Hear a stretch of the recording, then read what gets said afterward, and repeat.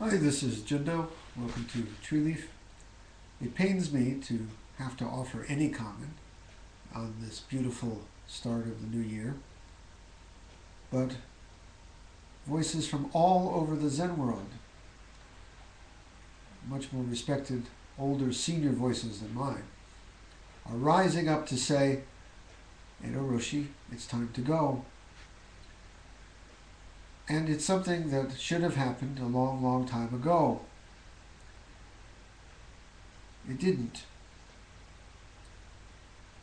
It was felt in the Zen world that when there was a problem with a teacher, that people outside the Sangha, the particular Sangha to which he belonged, might whisper about it or rumors might circulate.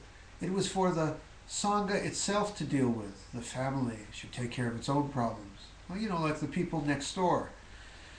They should take care of their own situation. It's not for the neighbors. That's wrong. I think it's certainly time that we have a policing body of some sort to hold up ethical standards amongst Buddhist teachers in the West. Maybe a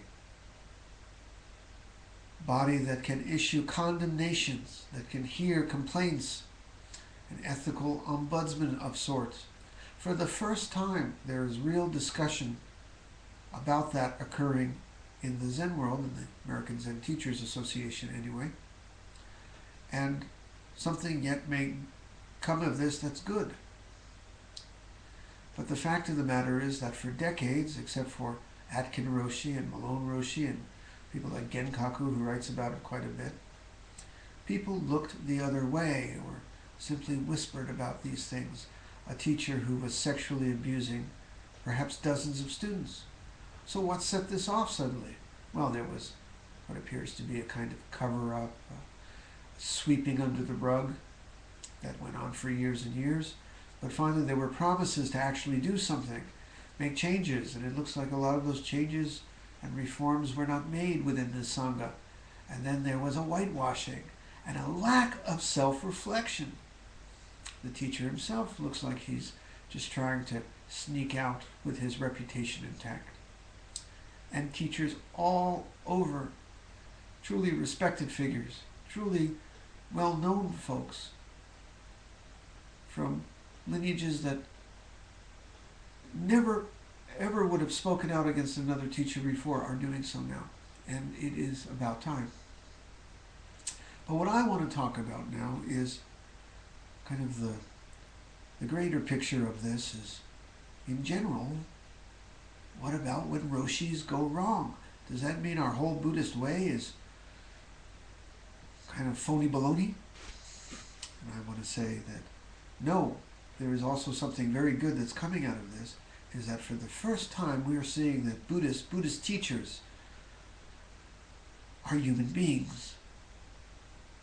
A lot of the blame for this kind of thing comes from the fact that the old stories whitewashed the old teachers and put them on pedestals and stripped them with every human failing. It's the same thing with Catholic priests, Jewish rabbis who crossed the line. Sometimes we expect them to be saints, but they are actually just human beings. It's good that this is realized. Someone can be, in many ways, a wise, realized, highly spiritual person who has passed every koan in one tradition or really knows his Dogen and lives it in another, and in some other ways be a horribly flawed being. I'm reminded of when I used to do volunteer work at the prison. I had a Zen group there, and there was a fellow there who didn't seem like the other prisoners. He was so charming, worldly. He was an artist and photographer, well-read, and had been all over the world. And I said, this is the kind of fellow I'd like to have in my house as a friend, as a guest. Why could he possibly be in prison? It was only later I was found out there that he was in there for child abuse. Someone can be 95% good and wise and decent person, and that other 5% Sometimes I like to say the Buddha up here can't control the lesser urges.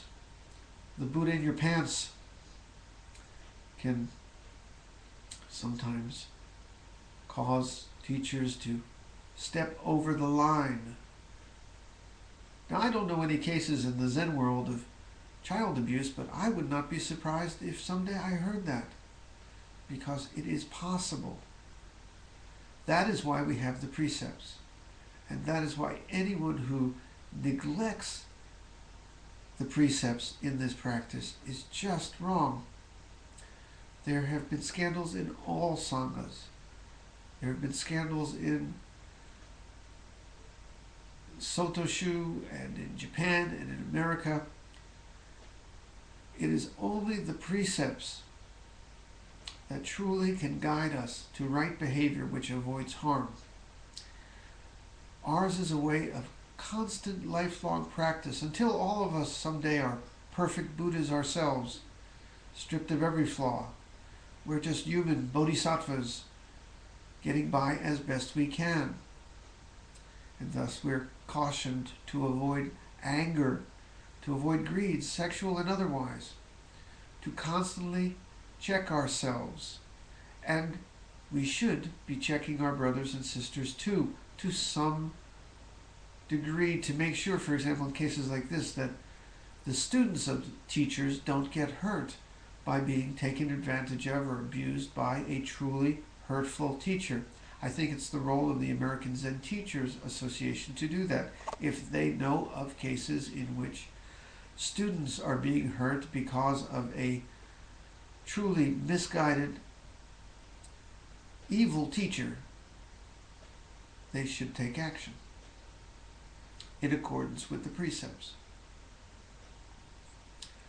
It may not have happened in the past, but we have a duty in the future to make sure that this kind of thing does not repeat itself. And as long as Zen teachers, Buddhist teachers of all kinds, are human beings, which they always will be, this kind of thing can occur. So shame on Edo Roshi, shame on all of us who were silent and looked the other way. Shall we sit with that?